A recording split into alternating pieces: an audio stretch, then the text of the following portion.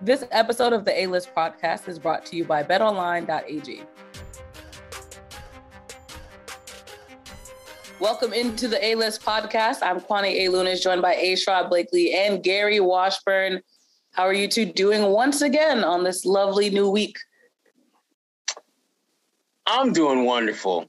Cut my hair, ate some chips, got some kiddie beverages and some adult beverages within arm's reach. Life is good today. It's a good day. That's good to hear. Gary, how have you been? I'm good. Yeah, that's it. Yeah. No minutia. Extras. Like, just solid. Let's get to the show. Gary's in that straight no chaser move. And nobody want to hear Sherrod's chips. And nobody want to hear about that. The listeners do not want to hear about Sherrod's orange soda. Because sharing is caring. So, that's true. Well, since we're going to talk about good, we'll talk about this good streak that the Celtics have been on. They're now on a 4-game winning streak. What is your takeaway from their most recent win against the Thunder? Especially when we talked about this road trip was something that they really needed to secure, and they were able to come through with all wins. This is impressive. I mean, not only but the fact that they're winning, but just the fact that for the most part, it's not even really much of a game, at least not much of a game for 4 quarters. They're pretty much handling their business early and often, just basically putting teams away. And the OKC game really felt like almost like a trap game because it was the end of a road trip. You've had a great trip up to that point. You don't have Marcus Smart. You don't have Robert Williams. And yet you still went out there and just beat the snot out of Oklahoma City. And that score, the game was not nearly as close as the final score would indicate. I mean, Boston clearly owned that game. Lots of different players stepped up, and we'll get into some of those guys a little bit later. But bottom line is they're just handling their business, and it doesn't feel as though they're playing their best basketball. They're just playing significantly better than every team they face. I thought it was a very positive road trip. I thought that you want to go when you go to Golden State and Denver, and then Sacramento and Oklahoma City. I thought 3-1 would be a great trip for them. Maybe losing the Denver game, coming off, the high altitude and Jokic and whatever. But when you won the first game against Golden State, the Warriors were shorthanded without Steph. And then, you're able to get Sacramento, which was a trap game. And you had to go. And then the Denver game, I thought was most impressive. They beat the brakes off Denver, 25-point lead at halftime. And kind of this fourth quarter was all just garbage time. And so I thought I was very impressed with this trip. One of the better trips, I thought, in Celtics' recent memory in terms of the level of competition and then the trap games included. And like the Warriors, I said before, didn't have Steph, but Jordan Poole, that 19-point third quarter, is still a good NBA team out there. And then Denver, winning at Denver is a very hard place to play and blowing them out. And then getting it done against Oklahoma City, I wasn't ecstatic with Trey Mann hitting 7 threes. Like their defense, like Oklahoma City hit 17 threes. I mean, their defense wasn't great at all. I think Oklahoma State shot 51%. So they slipped a little bit, but without 2 of their best defenders and the last game of a road trip. So in a back-to-back. So overall, very impressive. They just keep climbing. Now 9 games left. 5 are at home, 5 of the next 6 at home. So let's see what they can do from there. So it obviously comes to no surprise that Jason Tatum was just named Eastern Conference Player of the Week. He had that 36-point performance in OKC. How have you both seen his game improve over these last 4 games? Go, G. Just the 3 is falling. He's much more comfortable with the 3. I thought the whole key to his season was just the 3 not going down, especially the open ones. I mean, this was a guy who early in the season was shooting like 31% on open threes. I mean, and now you can't leave him open, and he's even hitting the ones that are contested. So I thought the key to Jason's resurgence this season wasn't like he's playing harder or he's considerably better in 10 categories. I just think his shots are falling. The ones that we've seen fall over the years are now falling, especially the 3-point shot. And the 3 is the key to this game. When he gets real comfortable from the 3, it allows him to drive, attack the basket, get to the rim. So I just think the fact his 3 is falling, he's becoming a considerably better 3-point shooter over the last couple of weeks, and especially in this trip, kind of leading the way. I just think that has been the overall difference. The big difference with him is his swagger. I mean, when he walks into the building, he's looking around like, okay, there's another 9 guys on the floor. Y'all do realize I'm better than all of y'all, right? And if y'all 5 over here who ain't rocking with me make a run, you do know I'm going to check that, put you in check, and go on my own run. I'm that nice. He is.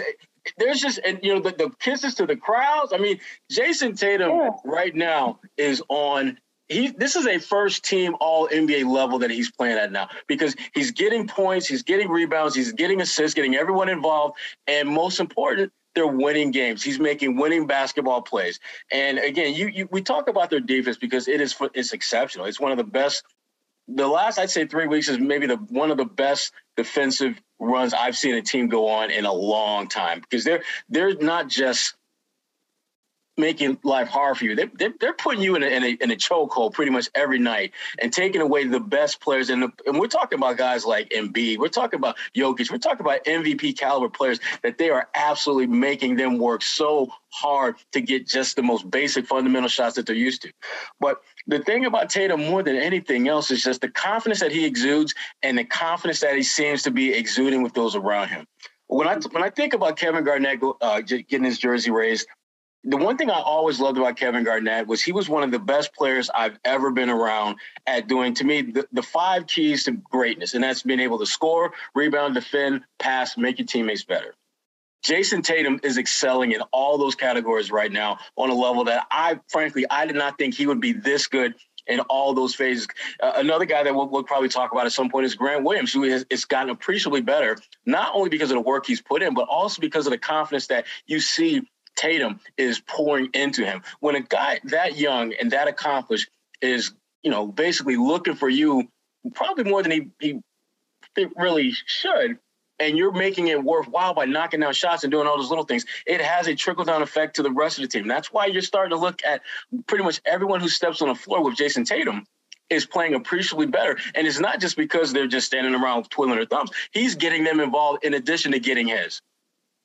So you set up my next point so perfectly. Grant Williams notched his first career double-double, 20 points, 10 rebounds in that game against OKC. And this is where I throw in a quick shameless plug, because I did have a conversation this past week on 10 Questions with NBC 10 Boston with Big Baby. And I asked him, who is a player that you've been following most this season? Like, obviously he played for the Celtics, but I didn't expect his answer to be a Celtics player. And it was actually Grant Williams. And this is what he said, and this is a piece of the quote. He said, "I love his position, the way he settled himself on the Celtics.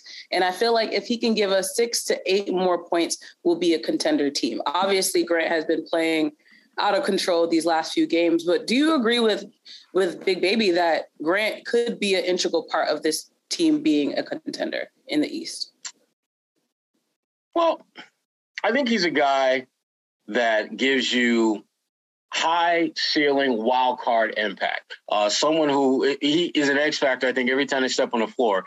And there's not one particular box that you can kind of put him in and say, well, if he just does this well, we're going to be good. Some nights it could be rebounding. Most nights I think it's defense. Occasionally it'll be scoring. He's become a much more active and engaged scorer. No longer is he just basically sitting in the corner twiddling his thumb, waiting for him to throw him the rock. He's putting it on the floor. He's finishing at the rim. He's doing step-in, pull-up jump shots. He's doing things that I'm going to keep it 100. I didn't think Grant Williams had this in his bag. I did not think that he had it in his bag to where we would actually see it in games versus seeing it in the little snippets that we see in practice. See it all the time. In games, did not expect to see him pull that out and be as effective as he's been. So as far as the point about, 6, 7, 8 more points, I don't think he needs that to be effective. I just think he needs to figure out what does the team need from him on that particular night and give that to them. And so far, I give him a lot of credit. He's been able to do that more times than not this year. Yeah, I feel like Grant has really developed his game, went from kind of a fringe player last year to a real asset this year. I mean, he's got to get votes, in my opinion, for most improved player. Now, he might not get it. There's a couple of guys on that list. I'm sure that, going to be, candidates ahead, but Grant should get most improved player votes because he has become, and so should Robert Williams, to be honest. Because he's been such an asset. And Grant, in addition to his three-point shooting, as Sherrod alluded to, he's been able to put the ball on the floor, drive to the basket, because his offense is going to be like Peyton Pritchard and a lot of other guys who aren't Jalen and Jason. Like, they're going to get their shots. They're going to get their opportunities because defenses are shifted to Jalen and Jason. So Grant has to take advantage of that. And when he does, he's good, and he's learned how to play more of a small ball five and play more effectively, play better without fouling. You know, Grant was kind of a hack his first couple of years, and a lot of bad fouls and oh, I didn't foul him, and yes, you did, you know, that type of thing. You know, Grant still works the refs a little too much, I think. He just always is talking to the refs during timeouts and, you know, halftime, after halftime. Like, Grant, just ball, man, just hoop. You know, quit trying to reason with the refs all the time. But I think that he has been a very effective player for this team, one of the biggest surprises, one of the biggest reasons why they are where they are, because you need dependable guys. Their depth is not great. They don't have a bunch. They're not Brooklyn. They're not bringing, you know, former All-NBA guys and all that off the bench, former All-Stars like Marcus Aldridge and Blake Griffin and all these guys off, you know, Patty Mills. They're not bringing those guys off the bench. They needed to hit on one of these guys that they drafted. And Grant, being a first-round pick, you know, has been one of the, you know, fortunate picks for the Celtics. He's turned himself into a real asset after people were like, well, should they have drafted him? Should they have, you know, people were questioning his draft. And obviously, you know, he gets drafted in that same group with Romeo, Carson, and Tremont. And none of those guys are in the organization anymore, so he's the only one left. So I think Grant has made the best out of his situation, has turned himself into a real asset. And, hey, he's going to get paid this summer. He's finishing his third year. He's up for the extension this summer. So, you know, he ain't going to be a max guy or anything, but, you know, he's in line for a nice little contract extension because he is, I think, proven to be a guy that you want to hold on to. Yeah, and that becomes another one of the many wrinkles that the Celtics have to iron out this offseason is what do you do with Grant? And what do you do with some of those other guys that, you know, you're interested in? And to me, you know, and we'll get into it at various points going forward, but you got to do what makes the most sense, not only to the organization, but also to your two best players. They are going to have so much more say than people realize because they have earned the right to have say. Tatum is a three-time All-Star. Jaylen Brown is one of the better wing scorers in the NBA. When you look at just the ease at which he gets to the basket and is able to finish, and even though, you know, we haven't talked much about his health, you know, remember he had some off-season work done.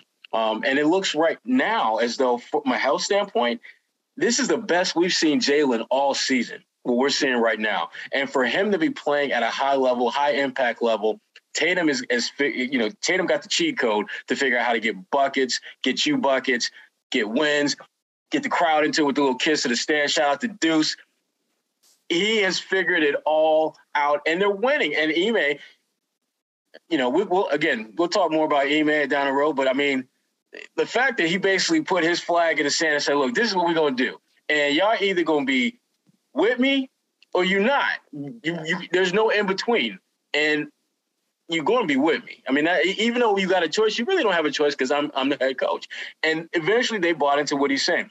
All of those things are going to conspire this offseason when the Celtics are looking to figure out how are they going to remake. And this postseason is going to have a lot to do with their decision because I think they gambled on the idea of we're going to try to keep the band together and we're going to we're not looking to add a bunch of young bucks. We want this group as it stands now to grow and keep growing and maturing. We're not trying to add young folks to the mix. So that I think may work in Grant's favor because the last thing you want to do is see him, you know, go to another team because you got kind of stingy with the dollars.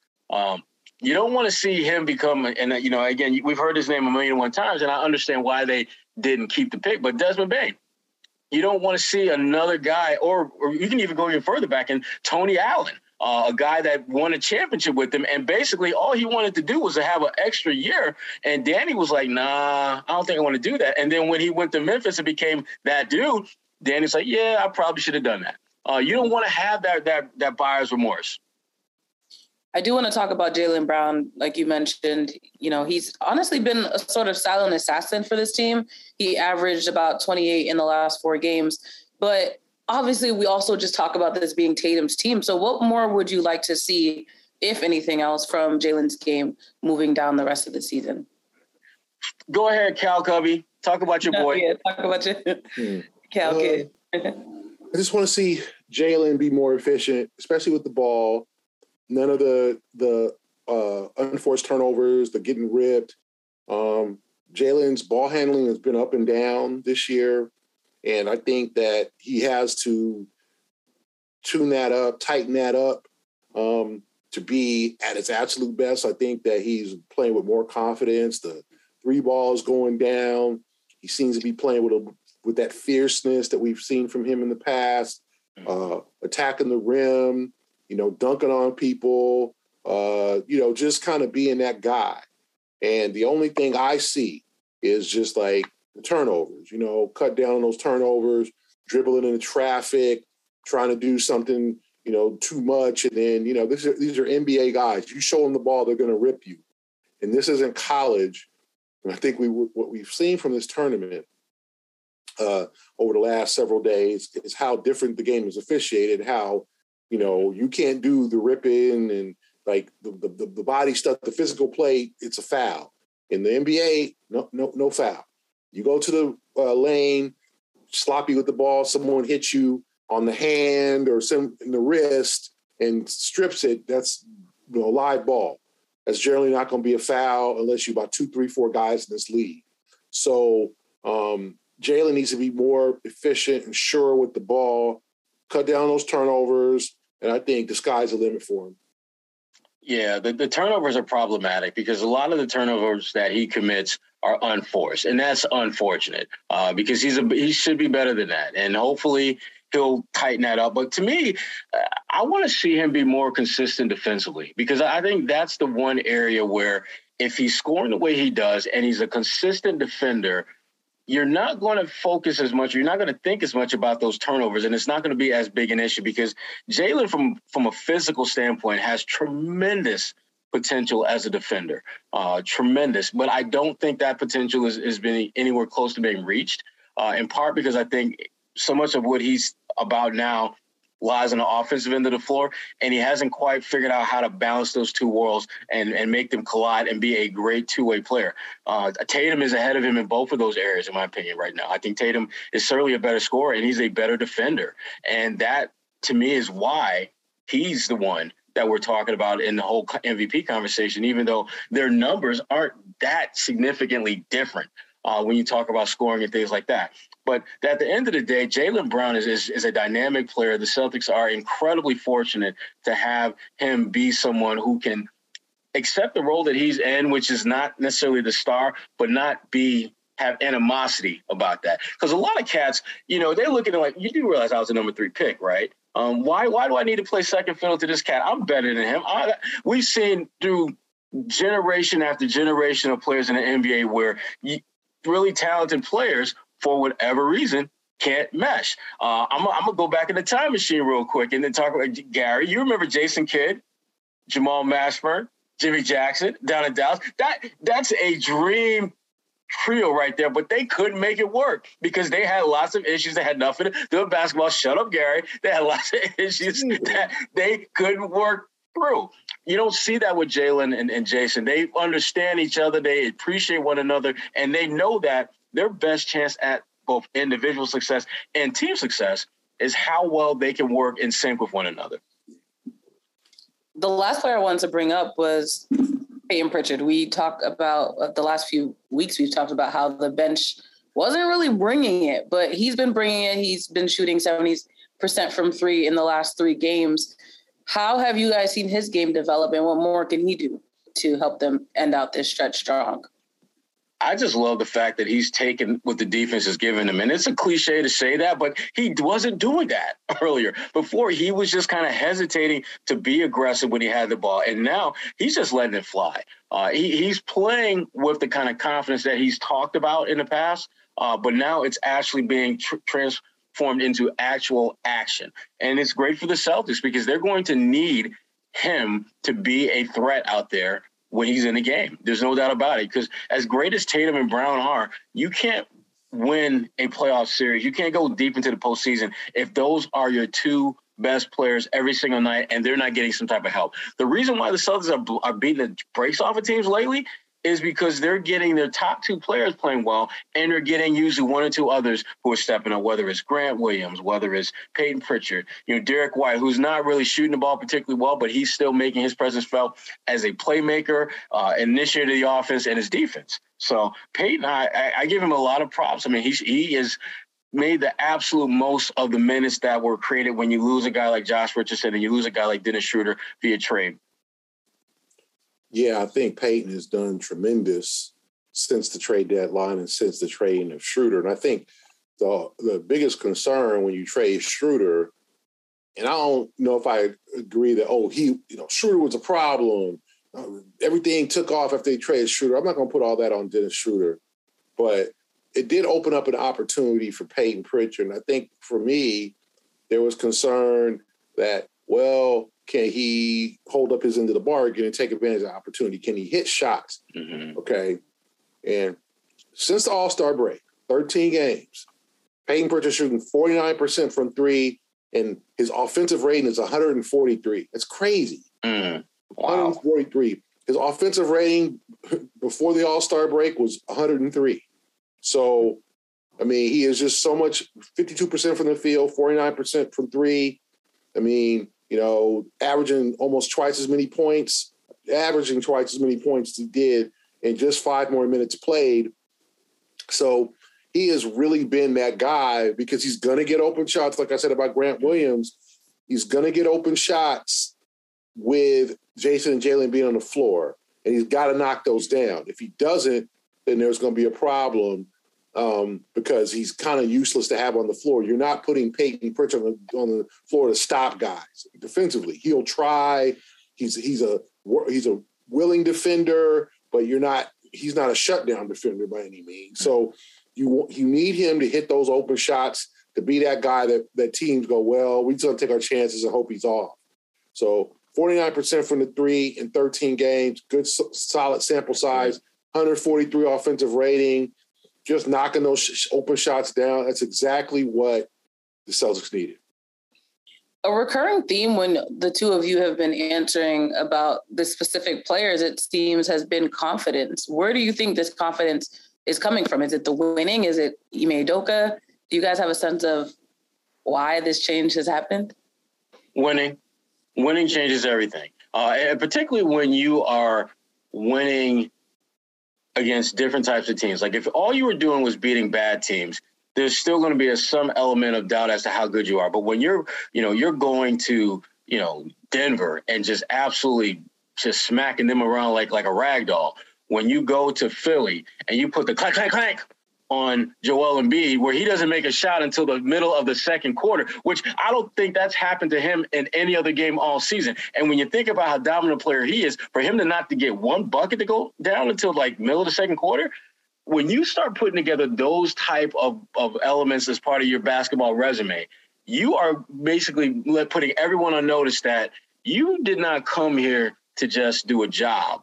You came to be the job. You are what everyone else is trying to get to. And it's crazy to think about how far this team has come where they can have that type of swagger. But the bottom line with them is that they're winning. They're winning decisively. And it doesn't matter if you are at the back of the pack or you front of the line. Everyone is catching them blows from them. Everyone. And that breeds a different kind of confidence, a different kind of swagger. And we're seeing that play out every single night with this team, regardless of who's on the floor with them. Yeah, I mean, I just think, like Sherrod said, winning breeds that confidence. And I think the guys like being around each other and they trust each other. They like each other more now they're winning, I tell you that. It's true. Any other statements, Sherrod? I just had to throw that in there, Jerry. Okay, I'm just asking. So anyway, I just think that they're playing better, and that has allowed everything to work better because Ime's system, Ime's words are now coming true to life. It's coming to fruition. And when you don't see it, it's hard to see it. And I think the guys, let's say they didn't trust them, but they were just still trying to figure things out in the first 50 games or, first, let's say take away from that, first 40 games. Yeah, when they were 18 and 21, first 40 games, they were still trying to figure things out. And now in the last 41 games, they've been tremendous. So you can't, Ime deserves, is probably going to get votes for Coach of the Year. And the entire roster just feels like they feel good about themselves. This is exactly what we want to see, or people have been asked to see for years in terms of this team. Like the last 2 years, ever since the loss to Miami in the bubble, it's just been kind of chaos in a sense with the roster, who's playing where, not saying they don't get along, but, last year with the whole Kimba situation, playing, not playing, injuries, COVID, and the first part of this year, injuries, COVID, inconsistency, Udoka laying the guys out in the media, that type of thing. But now that everything's clicking, I think this is the thing that people have been asking to see and wanting to see for 2 to 3 years now, and it's here. All right, we have to play a game as we always do, pick and roll. Which bench reserve are you counting on come playoff time? Derek White, Peyton Pritchard, or Grant Williams? Who you got, Gary? I'm going to say Grant because I think he's reliable, and he's played in the playoffs for 3 years now, and this is his third year. So I'm a roll with Grant Williams. I'm going to roll with my man D. White, and here's why. Derek, when you get to the playoffs, and we've all seen this before, you're going to have games where you're just not going to make shots. You're going to have games where your offense is not going to be crisp. So what are you going to bring to the table if you're not making shots? And that's where I'm looking at Derek White as the guy that I'm most looking forward to seeing in the playoffs, because I don't anticipate he's going to have like 5 for 7 shooting, 13 points in 18 minutes. No. But what I do expect to see him have 2 or 3 deflections, a couple of steals, a rebound, get 2 or 3 assists, but only 1 turnover. Do all the little things that when at the end of the day, and you're trying to figure out how the hell did we win this game by 25 points? Oh, damn, that's right. Our backup guard only played 17 minutes, but he were plus 17 in the 17 minutes he played. Little things like that, I think, are going to define this team in the postseason. And Derek White, I think, is just an ideal guy to know you can count on, not only because of what he's done and the type of player he is, but the other thing, and we don't talk a lot about this, but we all know it, that familiarity with Ime, with assistant coach Will Hardy, with all those cats who are part of that San Antonio Spurs organization, that breeds a different kind of comfort level with him that allows him to not freak out when he's not making shots. I had a chance to talk to him when we were in, what was that crap? Oh, Sacramento. When we were in Sacramento.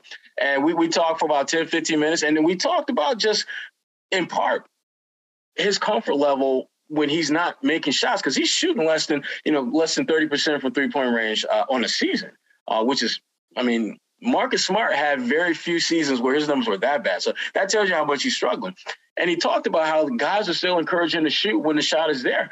But I will say this, the last couple of games, he's been much more selective in the shots that he's taking. Because when he first got it, he was just shooting every damn thing. Like, you open, he's shooting. Right now, there seems to be a little bit more thought in the type of shots he's taking, which is fine. But what hasn't changed is his playmaking. What hasn't changed is his defense. What hasn't changed are the things that he brings to the table that may not necessarily reflect all that significantly on the stat sheet, but are nonetheless valuable, vital to winning at the highest levels. And that's why he's the guy I'm rocking with off that bench. Before we move on, of course, I have to give a shout out to our sponsor, betonline.ag. It's March. The madness has already begun to show itself through the NCAA tournament. Of course, I have to give a shout out to also the St. Peter's Peacocks for just... Shaheen is in the house. Cinderella story already. they're making their way to the Sweet 16 tournament. Yeah. And I bet your brackets are broken because of it.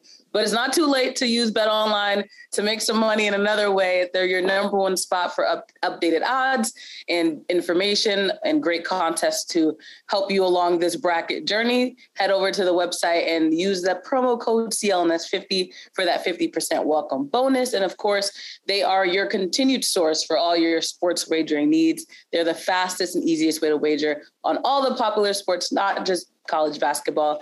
Bet Online, where the games start. Now, Gary, what's your issue with Shaheen Holloway? Yeah, he clearly has because Gary was just like, ugh. He wasn't about the Cinderella story. No. Did he turn down Cal when he decided to stay in Jersey? I got nothing against St. Peter's. What I have a problem with is all these Jersey folks suddenly claiming St. Peter's. Absolutely. I will unapologetically they never been on campus.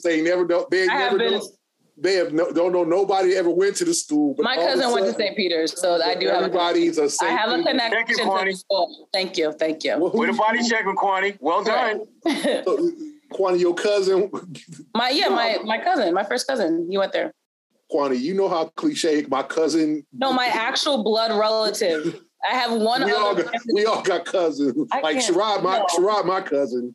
Like my mother's father's brother's son went to St. Peter's. If you do a family tree, that's my cousin. Fathers. Kwani, he went to Cal. That's too my many. first cousin. Yeah, he can't make that connection. And you've been on campus. I've been to Jersey City.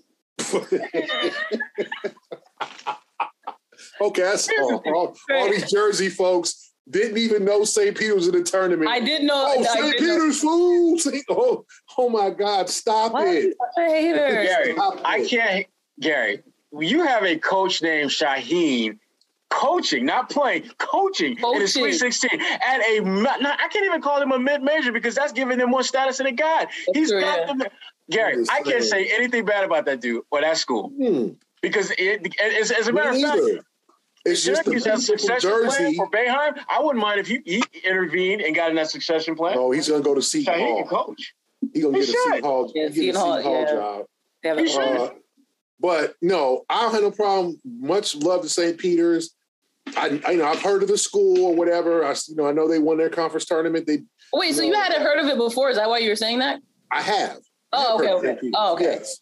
But it's just funny, all these Jersey people who all of a sudden coming out the woodwork claiming St. Peter's. It's just really funny. Now, Gary, my cousin. Gary, it wasn't Kwani's sister, my cousin. My cousin. I only have one other family member. Cousin. Oh my God. I grew up in Orange, New Jersey. We have only one other group of family that live in Orange as well, and it's our actual cousin, like blood cousins. Not like when Black people say it's my cousin. Like we're blood relatives. Okay. See, Gary, I'm not just playing. You're just saying a cousin. Okay. Yeah. Damn well, if Cal was like in a Sweet 16, you would have cats from middle of nowhere, California, talking about, Cal Berkeley, yeah. Come on. They do the same damn thing. They would say the same thing. Well, I had a cousin that went to Cal Berkeley. You know that, right? My cousin, they say the same damn thing. I've been lying about it. Don't nobody claim Cal like that, except that's because y'all we don't win. So you got to be a Cal fan to love. You gotta love this blue and gold. Because it's not fun to be a Cal fan. Believe me, it's not a joy. You know who's getting lots of love right now? Those Boston Celtics. Wait, but but are you MCU fans? Is what I wanted to ask the two of you. Am I fans of who? The Marvel Universe. The two of you. Are you? No. Okay. No. So you don't want to talk about Grant Williams' nickname and the nickname he has since given all of his other teammates? No. Okay. Well, I just thought it was pretty relevant, but we can talk about them in the East and what they've been doing. That's what he called himself Batman because he shut down Jokic. And who's a Joker, so he calls himself Batman. Which is honestly really clever because that was a lot of deep thinking to get to that conclusion. See, I'm cool with it only because it requires a bit of thought for you to understand what the hell Grant is doing. And that's okay. I'm okay with that. But I think we're putting, I think the cart before the horse when you start talking about nicknames, because nicknames, that's what you do when you like dominate. That's what you do when you win in chips. That's what you do when everyone is looking at you like, damn, they kind of nice. They like Avengers or they like Marvel characters. It has a different connotation and feel about it when it's what someone else is saying about you as opposed to yourself. I mean, Paul Pierce has one of the great nicknames, The Truth. Could you imagine how different people would feel about that if Paul Pierce gave him that nickname instead of Shaquille O'Neal? Yeah, it would have a very different feel about it. So I feel what Grant is doing, and I like it. I just wish someone not on the Celtics payroll as a player would have come up with something like that, or would have made some type of Marvel analogy that led to him doing that. But this was a Grant Williams production altogether, Okay. So with that being said, are you of the mentality that they should be weary of getting a little too overhyped with the nicknames? Obviously, they want that camaraderie, but the possibility of it being a distraction, should they maybe pull it back? I just hope that they just keep it all in perspective. I mean, that to me is what matters. I mean, you can have nicknames and have fun with it, but don't go out there thinking that, oh, I'm Batman, so I'm just going to wrap you up and take you to put you in my defensive jail cell right now. Yeah. No, it ain't going to work that way. That's not how this works. You need to, because if you start thinking like that, you're going to have cats like Joel Embiid be like, oh, really? Let me show you why I get 30 and 10 and I don't dare to crack a sweat gland first to do so. You don't want it to be used against you as motivation, as fake bulletin board material that teams and coaches will certainly try to use to their advantage. So just be smart about it. That's all. And Grant, for the most part, is really good about that stuff. But that's my biggest concern with that. I think Grant's a fun guy. But no buts. I thought it was cool. He named Jaylen Brown the Black Panther, which was so on brand. movie with Michael B. Jordan in it. Of course, heard about it. So, yeah. We should have like some little hearts floating around Kwani's head. Right around my head. Yeah. Yeah. No, neither of us, Sherrod and I, have ever met Michael B. Jordan. So that's not true. Actually, I have met Michael B. Jordan. Really? Oh, okay. Yeah. Tell us your story. We literally ran into each other, and it was like I was walking and he was coming out, and we just physically ran into each other because I wasn't. Was that game? No, it was a summer league one year. Oh, okay. Not the same day. Well, anyway, we call him Jaylen Black Panther. I think it's cute, it's neat, it's cool. Grant is a guy who's a very creative young man off the court, so I got no problem with it. But I'm Batman because I shut down the Joker. Leave it. Don't incorporate other teams' That's players. Pretty damn funny, though. Don't incorporate the MVP, the rating. Chill with that. Just name your guys however you want to. Name them all the Marvel comics, and I'm sure. But isn't that what the league's about? The trash talking, It is. It is, and it doesn't exist anymore. That's true. I can't remember the former player. It was someone from the 60s or 70s. They were talking about how you can't really do any of the stuff that made the game so enjoyable back in the day. The way Jordan used to talk to people. Yeah, it might even been Cedric Maxwell, who Michael Jordan. Well, obviously, that's fair. I'm not comparing him to. Funny, that's the real Michael Jordan. Okay, not Michael B. Michael F. My point is though is that in that era, he could talk. Grant Williams, no. Yes, fair. Grant Williams, no. Play ball, Grant. It wasn't necessarily comparing him in the skill level, though. I'm saying Ruben Patterson anointed himself the Kobe stopper. How did that work out? And remember Harold Miner, the next Michael Jordan, Baby Jordan. I mean, he didn't give himself that name. Yeah. But he had a game. He wore 23. His game was a lot like Mike, but he was 6'3", not 6'6". But I mean, I think it's cool to do the Marvel Comics thing, but going to other opponents, just play. Don't take on the greats and don't call them out. I just wish great play. He had a bad game. The Celtics had defended him well. Last year, he got really frustrated in Denver and had a real bad game last year when they went to Denver during the pandemic. And he was. They have something against. They play him well. And I get that. Grant's a good defensive player. But don't stop, just leave it as a joke, laugh, name your guys, all the Marvel comics. Let that be a joke amongst the team. But when you start calling out next, our next victim is going to be Donovan Mitchell. Then it's going to be Karl Anthony Towns. Yeah. Then it's Fred VanVleet. No, don't start having a check. The only dude that did a checklist that was funny was Chad Johnson. And if you don't remember this, Kwani, when Chad Johnson, when he was with his heyday with the Bengals, used to have a checklist of the opposing defensive backs and be like, yeah, this fool, check. Like, he getting clowned. The next. He still talks about it to this day on his I Am Athlete pod. So, yeah.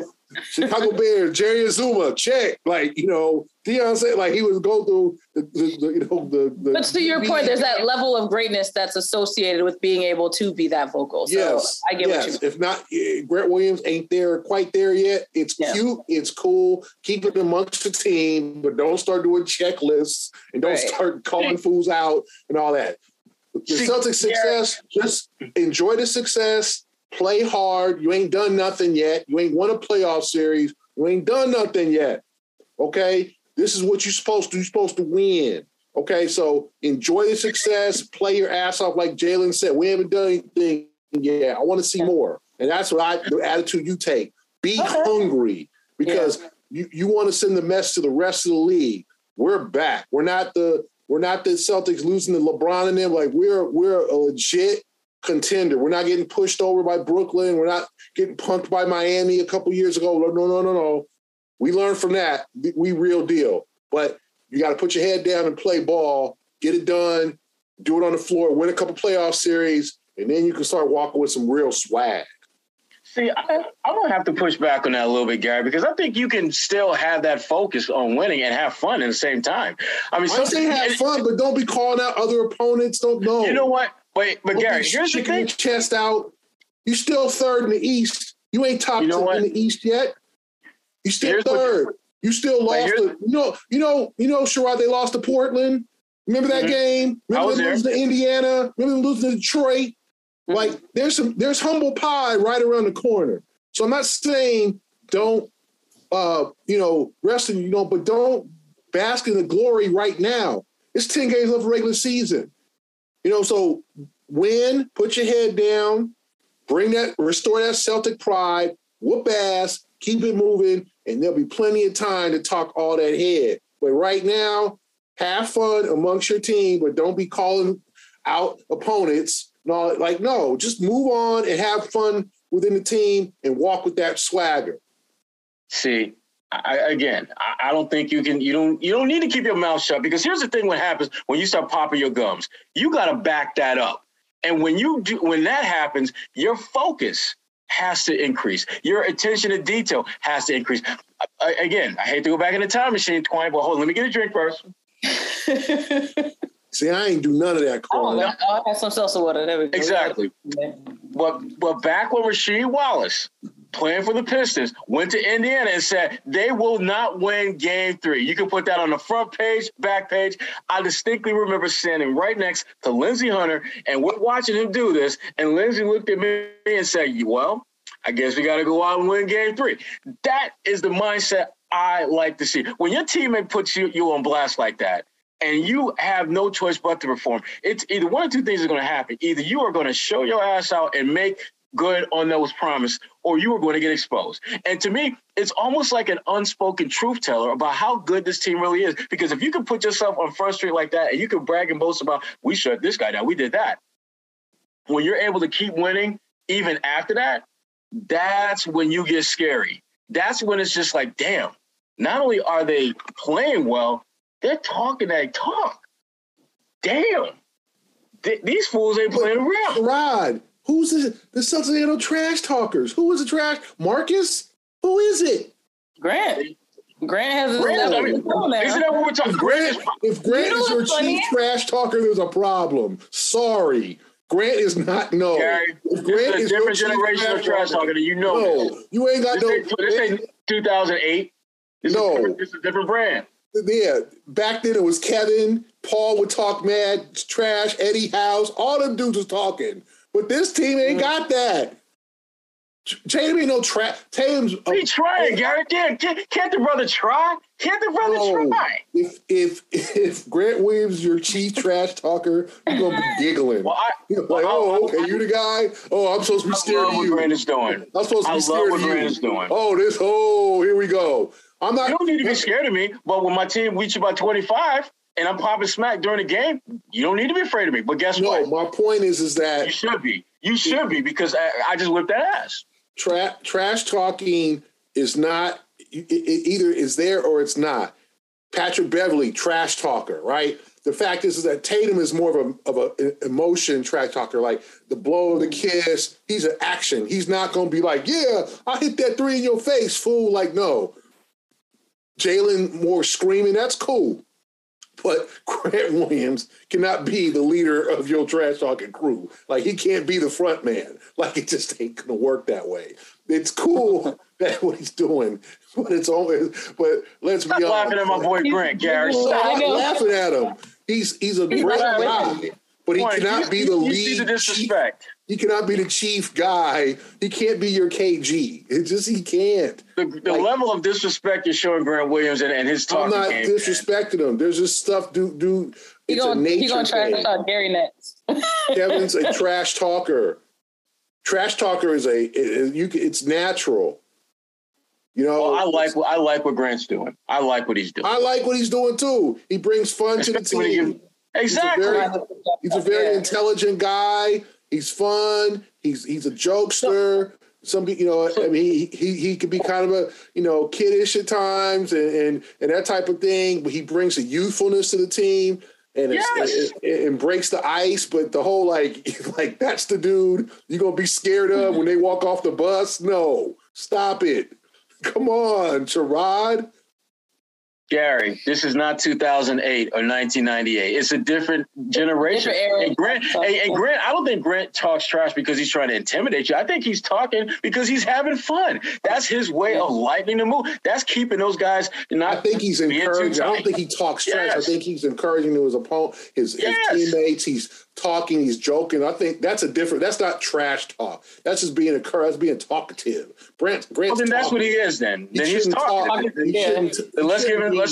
He don't stop that because that's his nature. Let's put the right brand in guy. But the whole we're coming to your house to kick your ass like that KG. No. Nobody does that. You saw that dude do that. You saw the real dude do that. Like, no. Yeah. There'll be many KG. So we'll redefine it. It's not trash talking. It's just I like the fact that he's talking that talk. I love the fact that he's not afraid to keep his mouth shut. Because, again, you're going to get exposed one way or the other. Either you're going to be able to back everything you say up and your teammate's going to have your back, or you're going to get exposed. It's going to happen. It's going to happen. And I'm glad that he's comfortable enough in his game and the game of his teammates to do that, because that's the one thing about this. And again, I learned this from players from back in the day, was that a lot of times you will say how you feel as almost like a way of challenging your teammates to see if they have your back or not. I mean, if you say that, we gonna bust that ass, and your teammates are like, I don't know. I mean, they're kind of good. Yeah, y'all gonna get smashed. You are absolutely gonna get smashed. But if your teammates feel as confident about the group as you do, talk that talk. Especially when you are smashing kids on every block that you hit. Mm-hmm. Uptown, downtown, hood, anywhere in the standings you want to go, the Celtics are taking your lunch money. They have been taking your lunch money for weeks. So, Grant, you talk that talk because you got a pocket full of everybody's lunch money, and I ain't mad at you. Okay. All right. Well, to really just put a bow on this conversation, the Celtics have 9 games left for the season. The Celtics they're 2 games behind, 2.5 games behind Miami. Tatum, like I mentioned, was just named Player of the Month for the second time in March. Player of the Week. Oh, sorry. Excuse me. Yes. Duh. That doesn't make sense. He can't be named Player of the Month twice in 1 month. March 20th of the week. Yes. He's a definite candidate for Player of the Month, though, Kwani. Yes. 2 weeks. He exactly. could get it. Yep. I would imagine he has a 50% chance of doing it. Now she's trying to do math. Stop. Yeah, I'm just making math up as it go along. Okay, all of that being said. BC math. That's why I went to school for communications. Thank you very much. Buy, sell, or rent. Tatum and Brown are the best 1-2 punch in the game right now. What say you, Gary? Wow. I'm gonna have to say Middleton and Giannis because they want a chip. Sorry. That's it though. It's not anything that they haven't done. It's just, as I said, get it done this season or get to the finals and get. They need to snatch their respect. That's what I want to see from Brown and Tatum. Tatum is after the All NBA. Tatum wants to, like, they have had meetings, they have went to dinner, they have hung out, they have Snapchatted or whatever. Them cats face chatted, face chat, Instantime, MySpace, Black Planet, whatever they have done. Black Planet. Whatever they have done. Yeah. Hit each other on their pagers, whatever they've done. Okay. You know what I'm saying? And said, we are best as a duo, and we gonna smack up these fools. And we gonna take our respect as the best 1-2 punch in the NBA. Do keep doing that this year. Grab your respect. And I think Tatum and Brown are both doing that. I can't call them the best yet because Giannis and Middleton have a championship. You can say Booker and Chris Paul, are one great 1-2 punch. But they're rising, and it's not nothing they haven't done. It's just the success on the floor is why I give it to Giannis and Middleton. That's fair. Well, if we're talking, well, first of all, there's going to be people out there be like, pager? What the hell is a pager? Let me Google this pager thing Gary was talking about. What the hell was he talking? I got you, Gary. Thank you, Google. I think I'm going to rent it, and here's why. All we're working with right now is what these guys have done this season. And they have been better as a tandem this season than Giannis and Chris Middleton. Now, are Chris Middleton and Giannis, in a grand scheme of things, a better 1-2 punch? Absolutely, for all the reasons Gary laid out, because they got a chip, and they were clearly the top two players on that team. Although you could make a case Holiday it could be 2B to Middleton. But bottom line is this. They are taking everybody's lunch money right now, and they are not giving change. They are taking lunch money and mushing you in your face as they walk past you in line. They're doing this every single night. So, did that happen to you before? Because you saying it's lunch money. And it was very descriptive. Did you do that? Did that happen to you? Are we going back in the line? They shook him all your days of growing up as a kid in Syracuse. Did somebody there? Gary, all I will say is this.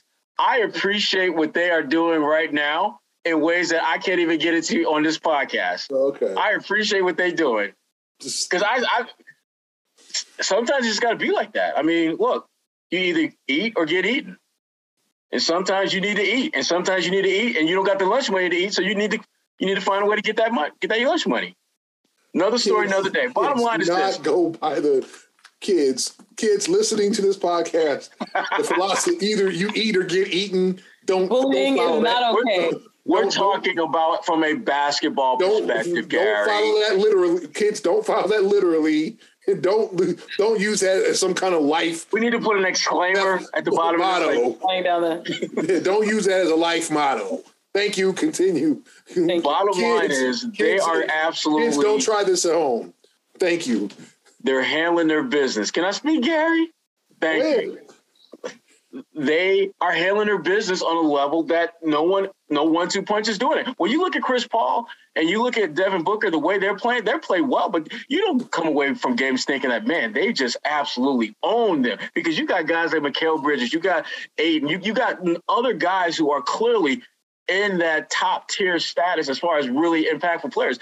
If Jason Tatum and Jaylen Brown are dominating, who is for the Celtics? I mean, Rob Williams does a lot of nice things, but his numbers don't speak dominance.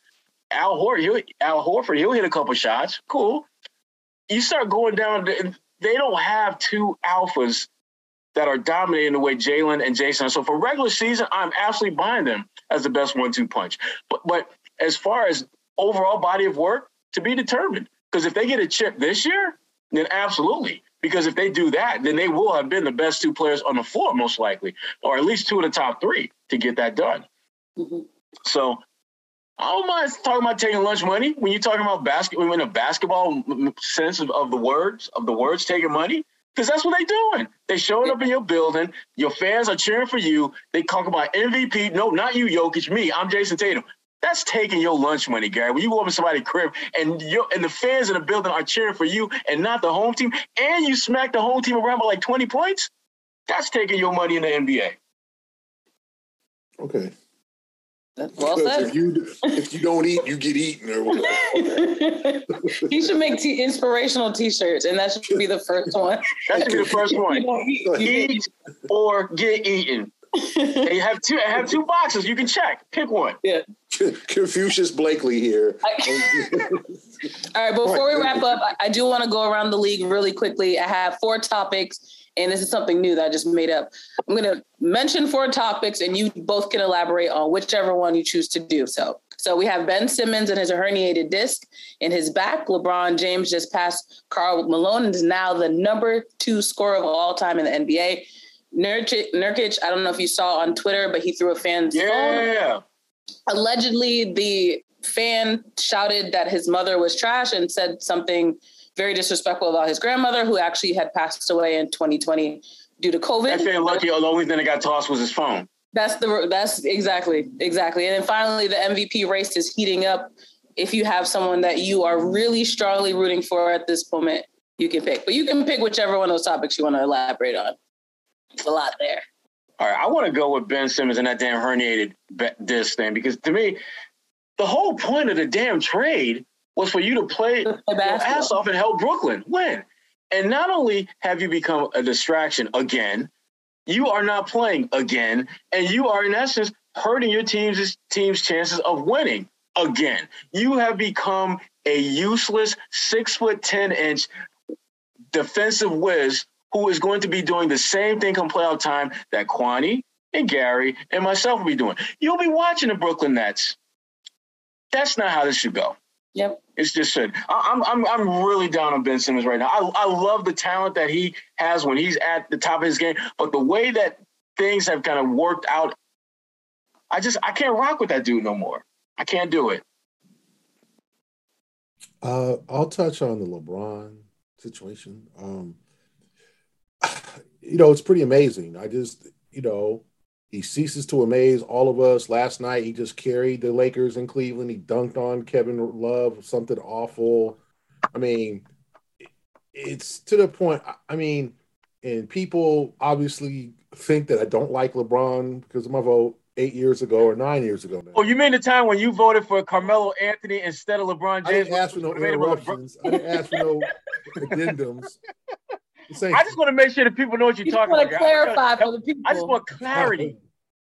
Anyway, I think, I obviously voted for LeBron many of the other times for the MVP, all first team, all NBA, obviously.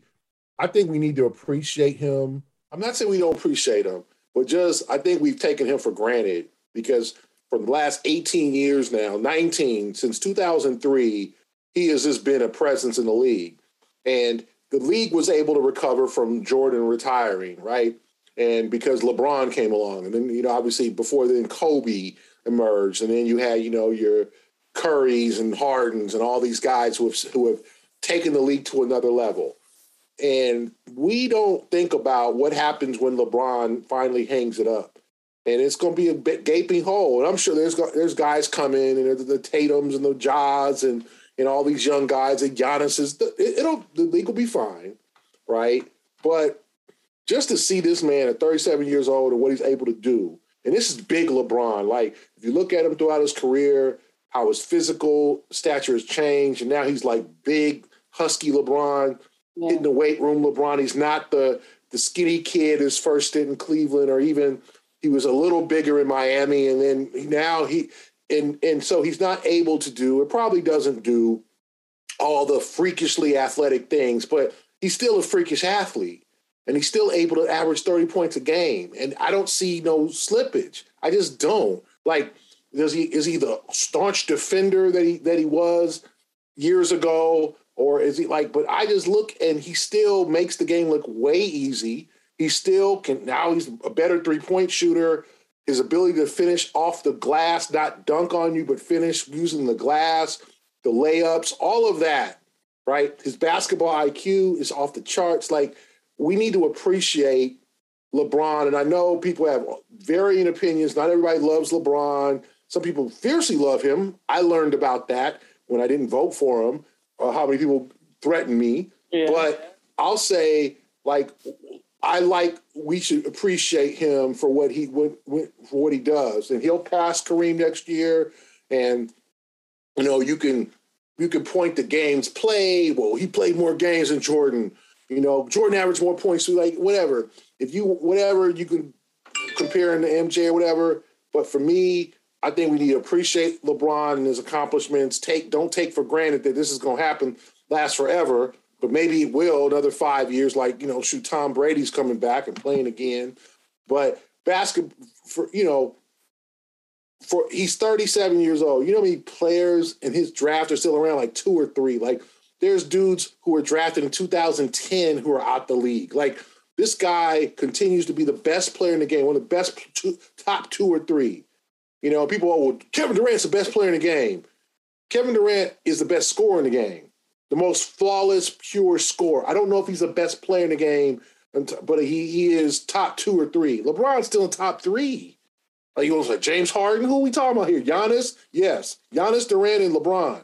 Jokic? You could argue throw Jokic in there, right? And there's, Tatum's and the Jaws and all those guys are the Bookers and all those guys are emerging. The Currys could be, but I think appreciate this greatness because it ain't going to last forever. And then when he retires, like, I wish he didn't retire. Like, he's going to get all of his flowers when he retires. And I just wish that people would appreciate him now. To quick credit, I know the Lakers aren't doing well, and it's been a struggle, and he's played GM at times, and it hasn't worked. Jordan had his criticisms too, but I think we should appreciate LeBron for what he's doing because it is amazing to watch. Like, I watched that Cleveland game last night, and he's by far the best player on the floor. And he still has athleticism, and he was just like, and he's doing stuff that no one can stop. So I applaud him for passing Malone. I wish people would appreciate Malone more. I know Malone has had his off the court stuff and is not a great guy, and he's been kind of, he didn't show up to the top. But Malone was a beast, man. If you look at his numbers and look what he did, Malone was a damn beast. Physical beast, like just an unstoppable force at power forward. So Malone deserves his flowers too. But LeBron, to appreciate what he does now, pretty amazing. I love that. Give him his flowers while he's still in the game. For the Nurkic note, I will say that it's very frustrating to see fans continue to be empowered to treat players in this way. The fact that, like Gerard said, the fact that all he did was throw his phone was definitely a blessing, because if what was reported is true, then there's no reason why that person should have been emboldened enough to say that to this player's face. And granted, I thought social media was an issue where you have players, like you said, Gary, you have people in your DMs threatening you for opinions or the way that players play. But the fact that they're now emboldened to do this in person is very concerning. And I hope the league will hopefully do some kind of investigating to make sure that the players are also being protected. Yes, they're millionaires with athletic bodies, but it's still unfair that they're subjected to people that are as bold as that guy was. What do you guys have coming up down the pipeline for your other jobs? Well, got a couple things. Working on a piece actually with the WNBA for Ebony as part of Women's History Month. That'll be coming out probably in the next week and a half. But can't get to too many details about it because they're going to be unveiling a project that they've been working on as well. And I'll be writing about that unveiling. So be on the lookout for that. Still got lots of different Celtics-related content on fullcourtpress.bulletin.com. And I'll be, doing the home games this year. They got some really good games coming up, and then they'll be kind of taking a real quick trip north of the border to Toronto, and I will be there for that. Can't wait. Love Toronto. One of my favorite NBA cities. One of my favorite cities in general. So I'm looking forward to spending a day there because it's on a back-to-back. But other than that, just staying busy. What about you, Gary? Just following the Celtics. Obviously, game Wednesday against Utah, games Sunday against Minnesota. Then I'll be making that trip to Toronto and just keeping abreast of the team and being able to, just whatever is going on in Boston sports, I'm going to be on it and working on some other columns I'll tell you guys about in coming weeks. And are you following the tournament at all, G? Are you following the tournament at all? I mean, as far as like writing about it, I mean? Not right now, but that's something I'm working on. Okay. Cool. Get closer to the championship game. Like I mentioned earlier, that conversation I had with Glenn Big Baby Davis is on NBC10boston.com/10questions. Go check that out. If you're looking for more localized content, I have a local lowdown that is dropping on Wednesday about things to do in Dorchester. So if you're in Boston. Is that the ear piercing thing, Kwani? No, not just yet. We haven't revealed it, but I do have this ear. Did I reveal this on the pod already? That didn't reveal it? Oh, yeah. I've seen he was clowning me last week. So, yes, for those who listened last week, if you're watching, you can see I did go through and get the ear piercing. Very bold of me, I know. I thought you might get a nose ring. I thought you were thinking about getting a nose ring. Nah, that'd be a little much. I don't know if I'd do that. But I did not jump out a window yet. Baby steps. We can. Oh, not a window, an airplane. We can go on YouTube and watch you get your ear pierced. It's not online yet, but yes, you will be able to see me get my ears pierced. It's exciting. Gary's so impressed. Exciting. One more shout out to betonline.ag. Like I mentioned, use that promo code TLNets50 for your sign-on bonus. Make some money. March, April, you got to start saving up for summer.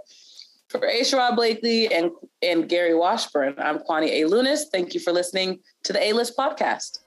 Now, Gary, give me your lunch money, Gary.